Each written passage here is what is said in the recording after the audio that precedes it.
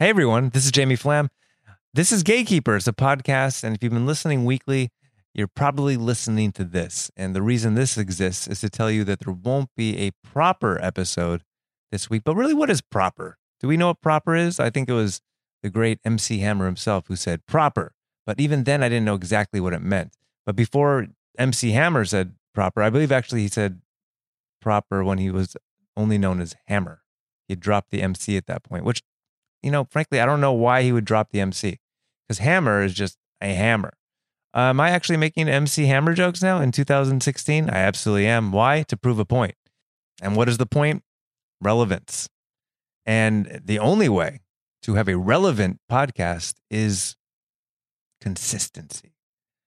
Like a good pudding, or I don't know why I went with pudding, but a good pudding has good consistency. A good podcast has to be delicious, yes, like a pudding, but it also has to be on a schedule. You know what I'm saying? You see what I'm saying here? And so, important to this consistency is that I, Jamie Flam, put out an episode whether I am in a position of having something worth listening to or not. So why is there not a proper episode this week? Well, at our regularly scheduled recording time this past Wednesday, I was in the hospital. Why was I in the hospital? I wish I could say I was doing a cool kickflip on my skateboard, but I don't have a skateboard. And I don't know if a kickflip is something that you would do on a skateboard. It sounds like something to do.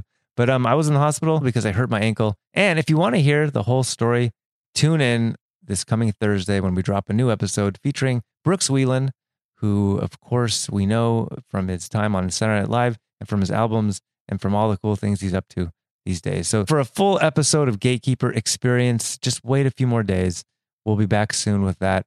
In the meantime, I'm going to be eating some pudding. I stocked up on some from the hospital cafeteria. Why is there always so much pudding in hospital cafeterias? I mean, seriously, maybe it's because they're putting people back together with their consistency. So go out there, all you people that listen to this podcast, whether you're comics or doctors or dignitaries, and you have yourself an amazing weekend. And I love you so much.